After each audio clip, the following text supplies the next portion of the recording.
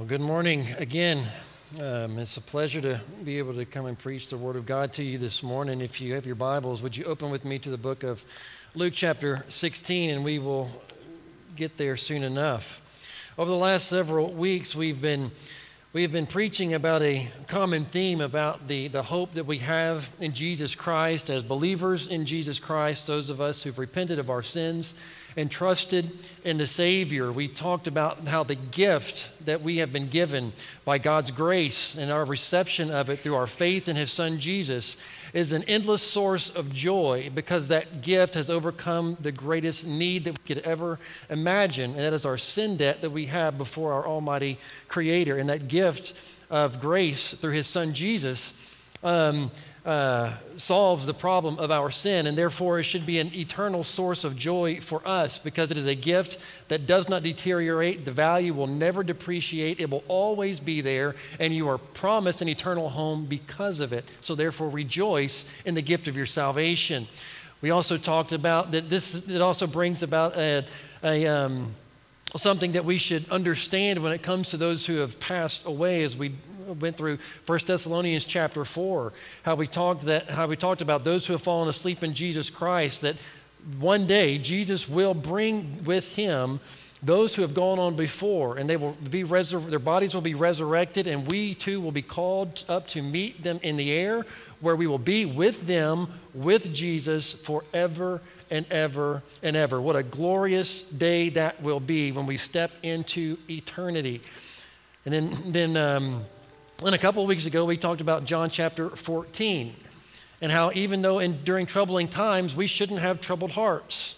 Christians should not have troubled hearts because we have an eternal promise that will come. He says, do not let your heart be troubled. You believe in God, believe also in me. For in my Father's house are many mansions. If it were not so, I would have told you. Now I go to prepare a place for you. And if I go and prepare a place for you, it's for a reason. And the reason is I'm going to come back and I'm going to take you with me and bring you home, that where I am, there you will be also. Eternity is a glorious thing for the believer in Jesus Christ. It's going to be a great day whenever we step into eternity and see our Savior face to face together and to be with Him forever. That's the reality of eternity. It is forever. But we're going to switch gears this morning. We're switching gears to a different topic. Because eternity and the reality of heaven is a glorious thing, but there's also a reality of hell. There's a reality of hell. And the reality of heaven is that not everybody who dies goes there. In every funeral that you attend, the person whose funeral we may be attending is not always in a better place. They were much better off here rather than opening up their eyes in the torments of the flames of hell. Everybody does not go to a better place. But hell is not a popular topic of discussion. You know, many of us don't like to talk about it. There are those who simply refuse to believe that hell even exists. And there are churches who forbid their pastors to preach on the topic. And there are pastors who have actually lost their position as pastor because they have. You know, hell is an important topic of discussion. Maybe better put, hell is an important topic of proclamation. It's something that we should proclaim. And why is it important? Simply put, Jesus preached about hell. And even if that's our only justification for proclaiming a warning about hell, that is enough. If Jesus preached it, we are to preach it. Part of the Great Commission is to do what? Go and make disciples of all nations, baptizing them in the name of the Father, the Son, and the Holy Spirit, teaching them to observe what? All things that I have taught you. And one of those topics was a warning about hell. And we should proclaim a warning about hell. Jesus preached about hell more than anybody in the Bible. If it was important to Him, then we should see the importance of it as well. And to be honest, I would do you a great disservice, and we would do a great disservice to the people of the world if we only spoke about heaven and never warned about the reality of hell. We have a duty and a responsibility to the world to tell them the truth about their sinful condition. A doctor has a duty and a responsibility to be honest with the person that is sitting in their office, even though it may be bad news. He needs to tell them about a disease and offer them a cure if there is one. We as believers in Jesus Christ and disciples and followers of Jesus, we have been commissioned with a task to evangelize the world, and we, with our duty and our responsibility to God, must deliver the message and warn people about their eternal place if they die without Jesus Christ. We have a moral responsibility and duty to Christ to do that and to teach them. We must tell them about hell, and we must give them the cure, which is Jesus Christ. So it's very important that we do that, because hell is a real place that some people will go. Actually, Jesus says that many will come to me in that day. Many, not some, not a few, not two, not three, but many will come to me in that day, and I will have to declare to them, I never knew you. Turn from me, you who practice lawlessness. It's got to be the saddest words in all of the Bible, to know that people will spend an eternity separated from Jesus Christ, their Creator, in a place of torment and fire forever. So the reality of hell is what we will be talking about this morning.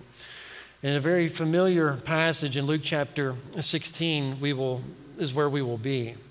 Now, if you will be there with me in Luke chapter 16, starting in verse 19, there's some truths here that I want us to really pull out and us to really consider. And for the unbeliever here this morning, it is my prayer that you will hear the warning that is within this message and reach out to the Savior and confess your sins before Him and repent and trust in the work that He did on the cross. And as a believer in Jesus Christ this morning, I hope this will motivate you to warn the people in the lives around you, to warn them about this place and to hand them the cure in Jesus Christ and deliver the gospel message that brings about salvation. As we start in verse 19, what we find, it says, there was a certain rich man who was clothed in purple and fine linen and fared sumptuously every day. But there was a certain beggar named Lazarus, full of sores, who was laid at his gate, desiring to be fed the crumbs which fell from the rich man's table. Moreover, the dogs came and licked his sores. Now, the first thing I want us to understand here, now when Jesus was giving this narrative, this historical narrative, is that this was not a parable. This was not a fictional story to bring about a spiritual truth. One, Jesus did not say it was a parable, for one, and not in any other parables that Jesus taught did He use specific names in any of them.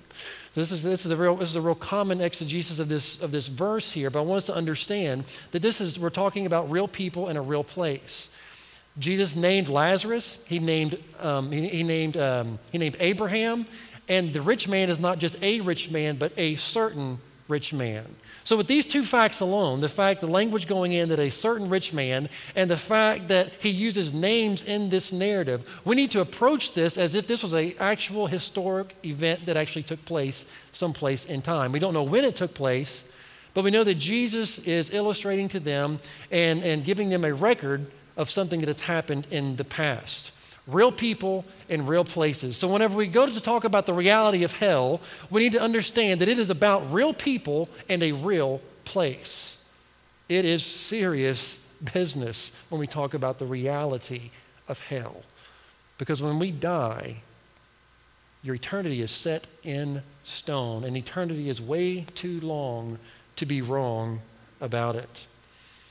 Since this is a narrative between two contrasting people, so what can we find out about these people that are mentioned here? The certain rich man, there's no record of a vicious, glaring, public, or vulgar, sinful lifestyle that he was engaged in.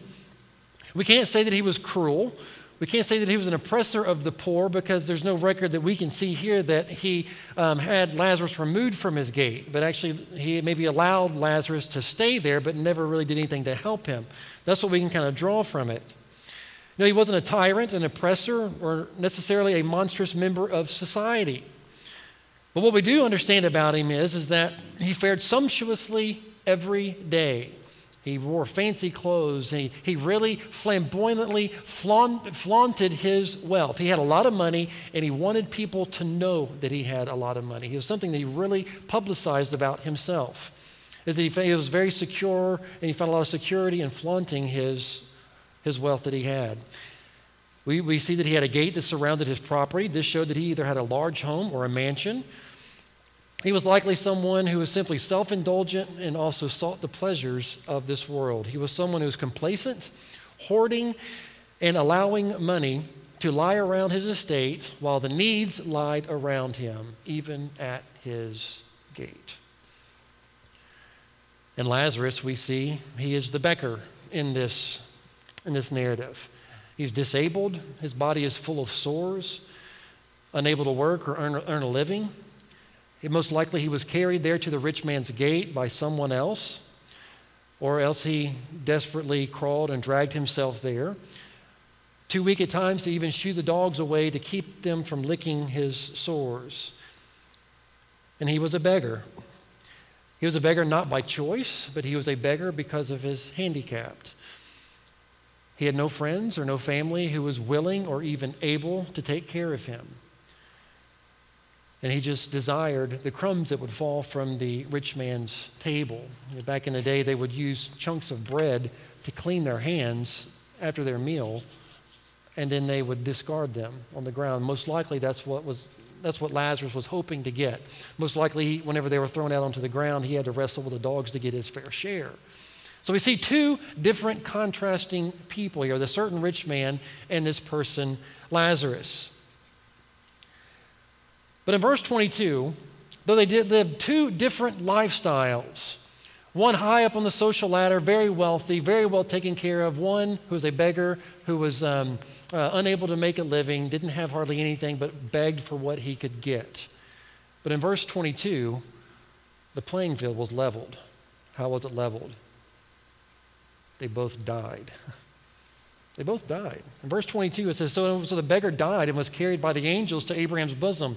The rich man also died and was buried. We have two different people here, two different lifestyles, but yet they both died. They lived two drastically different lives. One was very wealthy, one was very well off, one was very sick, and one was a beggar. But whenever it comes to death, when it comes to that appointed time, it doesn't matter how much you have or how little you've got, when that day comes, there's nothing you can do about it. Absolutely nothing. So something that levels everyone is that we will all face death one day, or Jesus will come back. For death is no respecter of persons. Everyone who's lived in the past has died. And those who are still living will one day face death. It is a level playing field for everyone. So that is why this is a question that everyone needs to really consider. Remember the three questions that we talked about a couple weeks ago? Where did I come from? Why am I here? Where am I going when I die? Where am I going when I die is of the greatest importance because you will be dead longer than you are alive. Whenever you die, you will step into eternity. And we need to understand that that is of great importance. Where will you spend eternity? That is the question that we really need to ask. And Christianity gives an answer to that. Those questions are clearly answered by the Christian worldview. Where did I come from? I'm created in God's image. Why am I here? To know God and to make Him known. Where am I going when I die? If I've trusted in Christ, then I will spend eternity with Him. If I do not, then I will spend eternity without Him. And C.S. Lewis says that Christianity is either of the greatest importance or of no importance at all. If you really think about that. It's of the greatest importance because it answers the question of where you will spend eternity. If Jesus Christ has truly risen from the dead, then Christianity is of the greatest importance. And the gospel message is the greatest message that we should proclaim because it answers the toughest question, where am I going when I die? And the truth that is found within the gospel will give you the ability to escape the clutches of death, hell, and the grave by putting your faith in the Savior. And it is of the greatest importance because this will make a difference in your eternity. If Jesus Christ didn't raise from the dead, I'm going to tell you it's pointless. Completely and totally pointless. You better live it up and enjoy the life that you have here and now because afterwards and when you die, we have no hope if Jesus Christ hasn't risen from the dead. If I wasn't thoroughly convinced that Jesus Christ is truly alive today and is at the right hand of the Father, I wouldn't be doing what I'm doing right now. We have a great risen Savior who's given us a message that should hold the utmost importance in our lives to proclaim it, to make the difference in the lives of those people around us. Because when we die, you will go to one of two different destinations, which is what we see next. We see in verse 22, it says, "So it was that the beggar died, and he was carried by the angels to Abraham's bosom, and the rich man also died and was buried. And being in torments in Hades, he lifted up his eyes and saw Abraham afar off and Lazarus in his bosom." Two very different people, both died, but they arrived at two different destinations.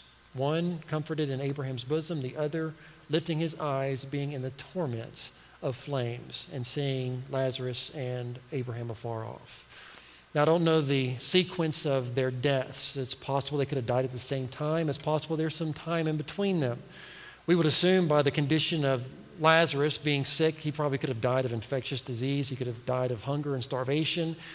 And the rich man, having the means to sustain his life as long as he possibly could, may have died, years later.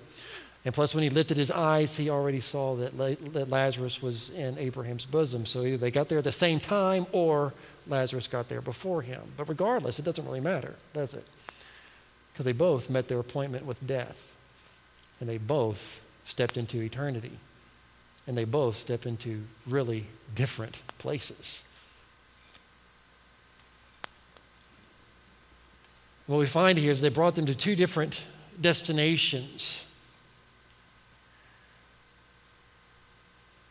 We understand that whenever we do die, that according to what Jesus said, there will be a day where he will separate the goats and the sheep in Matthew chapter 25 and verse 46. And he describes the behaviors of the different two groups. And in Matthew chapter 26 and 47, it says, "And these will go into everlasting punishment, but the righteous will go into eternal life." The reality of eternity, the reality of hell, is that people will go there. Some people will go there. And I pray that it is not anyone here hearing this message today. There's something we also need to understand about the reality of hell. Not only is it real people, a real place, but it's permanent. It is forever. We see in verse 24 through 26, it says, "Then he cried and said, 'Father Abraham, have mercy on me, and send Lazarus that he may dip the tip of his tongue in water and cool my tongue, for I am tormented in this flame.' But Abraham said, 'Son, remember that in your lifetime that you received the good things, and likewise Lazarus evil things, but now he is comforted and you are tormented. And beside all of this, between us and you, there is a great gulf fixed, so that those who want to pass from here to you cannot, nor can those from there pass to us.'" In his request, apparently he assumed that it was a possibility that he might be able to get some kind of relief. That if Abraham would send Lazarus to dip his finger in water and cool his tongue with a drop of water, apparently he thought that there was a possibility that there was some relief there for him. The truth about it is the torment that we face when we die and go to hell is that there is no relief. The flames and the fire that we experience today is temporary, and it doesn't last forever. We can burn ourselves and then withdraw ourselves from the flame, and though it's painful for a week or so, it still heals up and the pain's gone, but there's no relief. There is no relief for the torments that this rich man finds himself in. The torment of the flame is unrelenting. It's a flame that continues to burn, and you continue to stay in torment. And there is no way out. It is eternal. It says, look, you can't come to us, and we can't come to you. I'm sorry, rich man. But that's just the way it is. You had your opportunity, you had your chance. And now you've stepped into eternity where the deal is sealed in stone. There's no relief for you. There's no way out.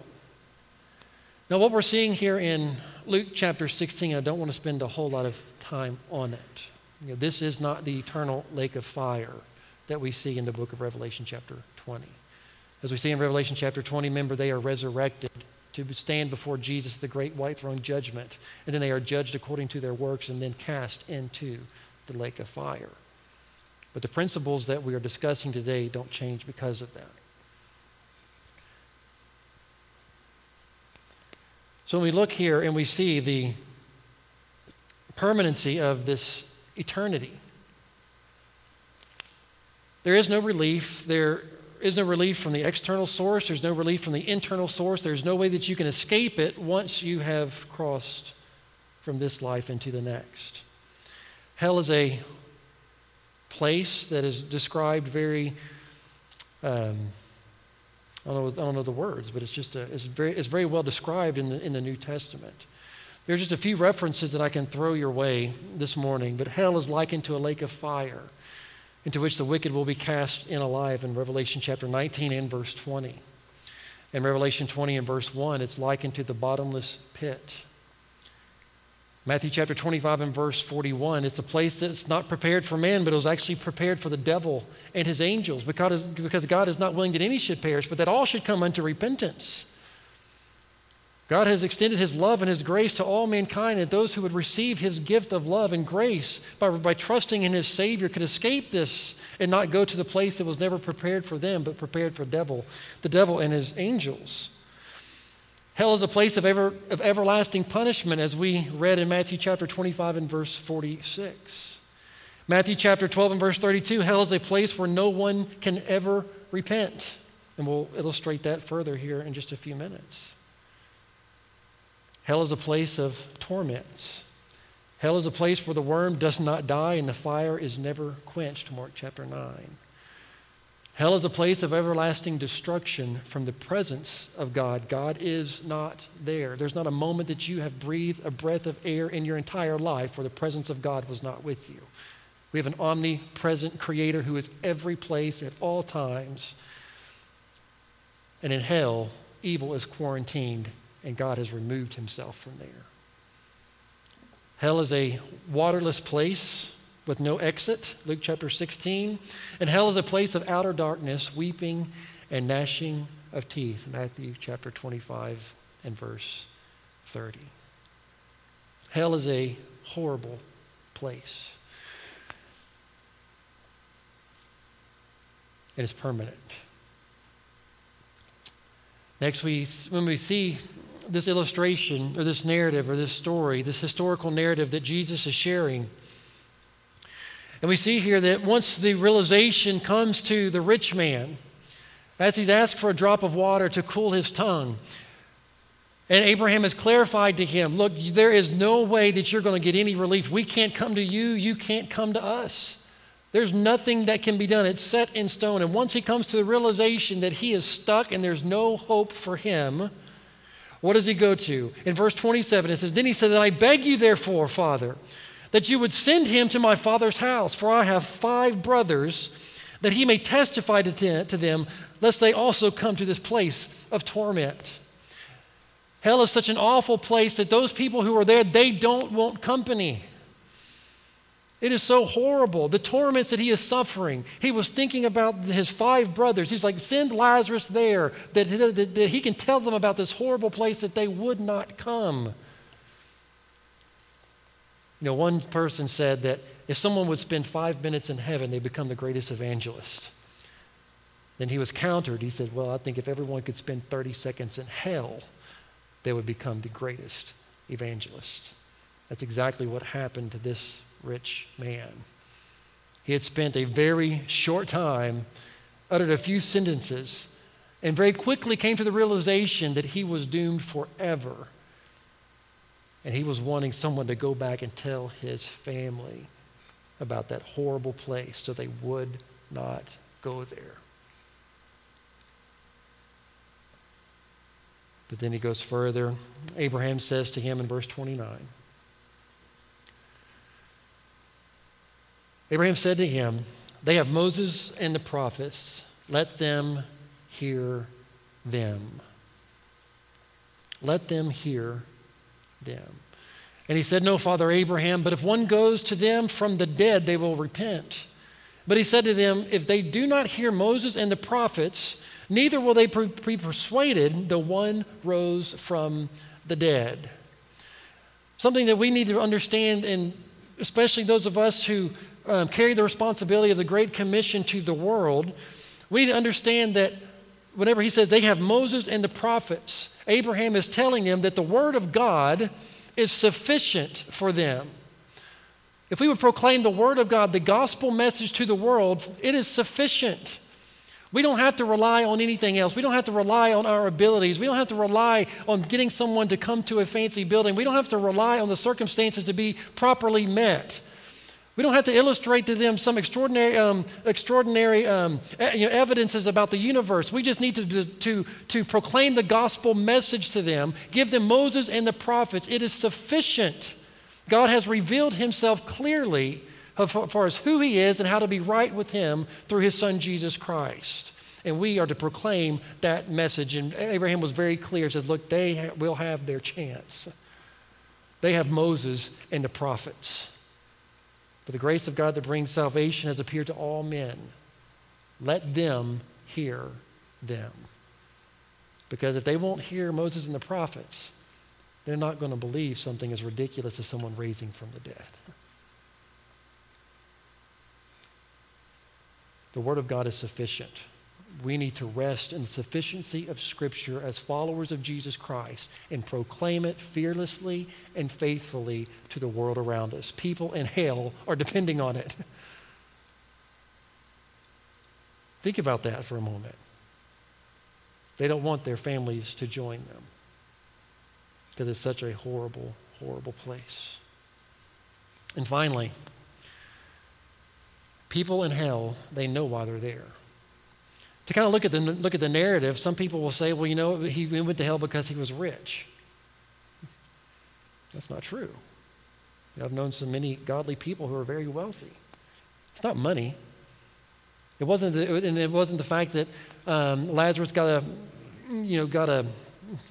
a bad hand dealt to him in this life. That's not why he went to heaven. He makes a very clear distinction of what is required in order to get into heaven and to escape this awful place called hell. Because what does he say in verse 30? He says, and he said, no, Father Abraham, but if one will go to him from the dead, they will repent. He knows that he is in there, and he knows he's doomed for eternity because he did not do what? Repent. It's about repentance and faith in Jesus Christ. The reason why he wanted Lazarus to go back was for what? That his 5 brothers may do what? Repent. To repent. That's the gospel message for us. Repent, for the kingdom of God is at hand. Repent and believe the gospel of Jesus Christ. Confess your sins before a holy and righteous God and trust in the Savior, trust in the work, trust in the blood that was shed on the cross of Calvary for your eternal salvation. We have Moses and the prophets. We have the Word of God, and repent of your sins. Our message should be central in the gospel to repent and trust in the Savior. Repent of sin. People don't go to hell because they've not heard the gospel message. People go to hell because of their sin. We are all sinners. Not sinners, but we are sinners in need of a Savior. When we look at the narrative that we have here, and as our musicians come forward and we prepare for a time of invitation, what we've discovered so far is that this not being a parable, this is about real people and a real event that took place. This is about a real place where people will go. The reality of hell is that real people will die, real people will go to this real place called hell. It's a place of anguish, torture, and distress. It's a place of pain and sorrow. And the Bible is unquestionably teaching us that there is a torment for the unbeliever in fire forever. But we must remember that the fire that we know is a material and temporal one. In hell there is no relief. But much worse than anything, it is separation from God for an eternity. And it's worse than anything that you could imagine. worse than any kind of experience that you could actually have here on this earth. This morning, if you have never trusted in the Savior, if you have never repented of your sins, today is the day to make your heart right with the Lord and trust in Jesus Christ and confess your sins before Him. And for those of us who have truly trusted in Jesus, this needs to be on the forefront of our minds. The reality of hell, the people with whom we will come in contact on a day-to-day basis. Many will go to Jesus in that day crying out, Lord, Lord, have I not prophesied in your name, done many wonderful works in your name? And He'll say, turn from me, I never knew you.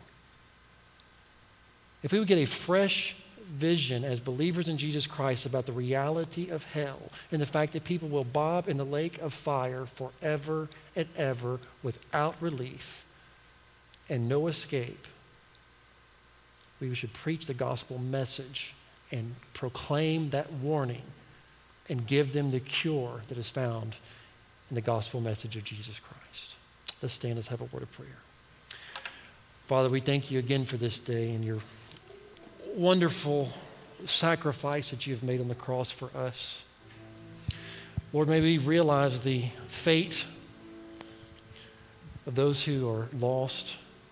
May it be real to us in our minds and in our hearts. And Father, may we have a burden for the lost world around us that we may preach the gospel message that can offer hope to those whose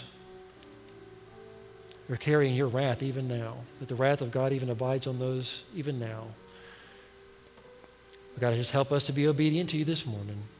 In Jesus' name we pray. Amen.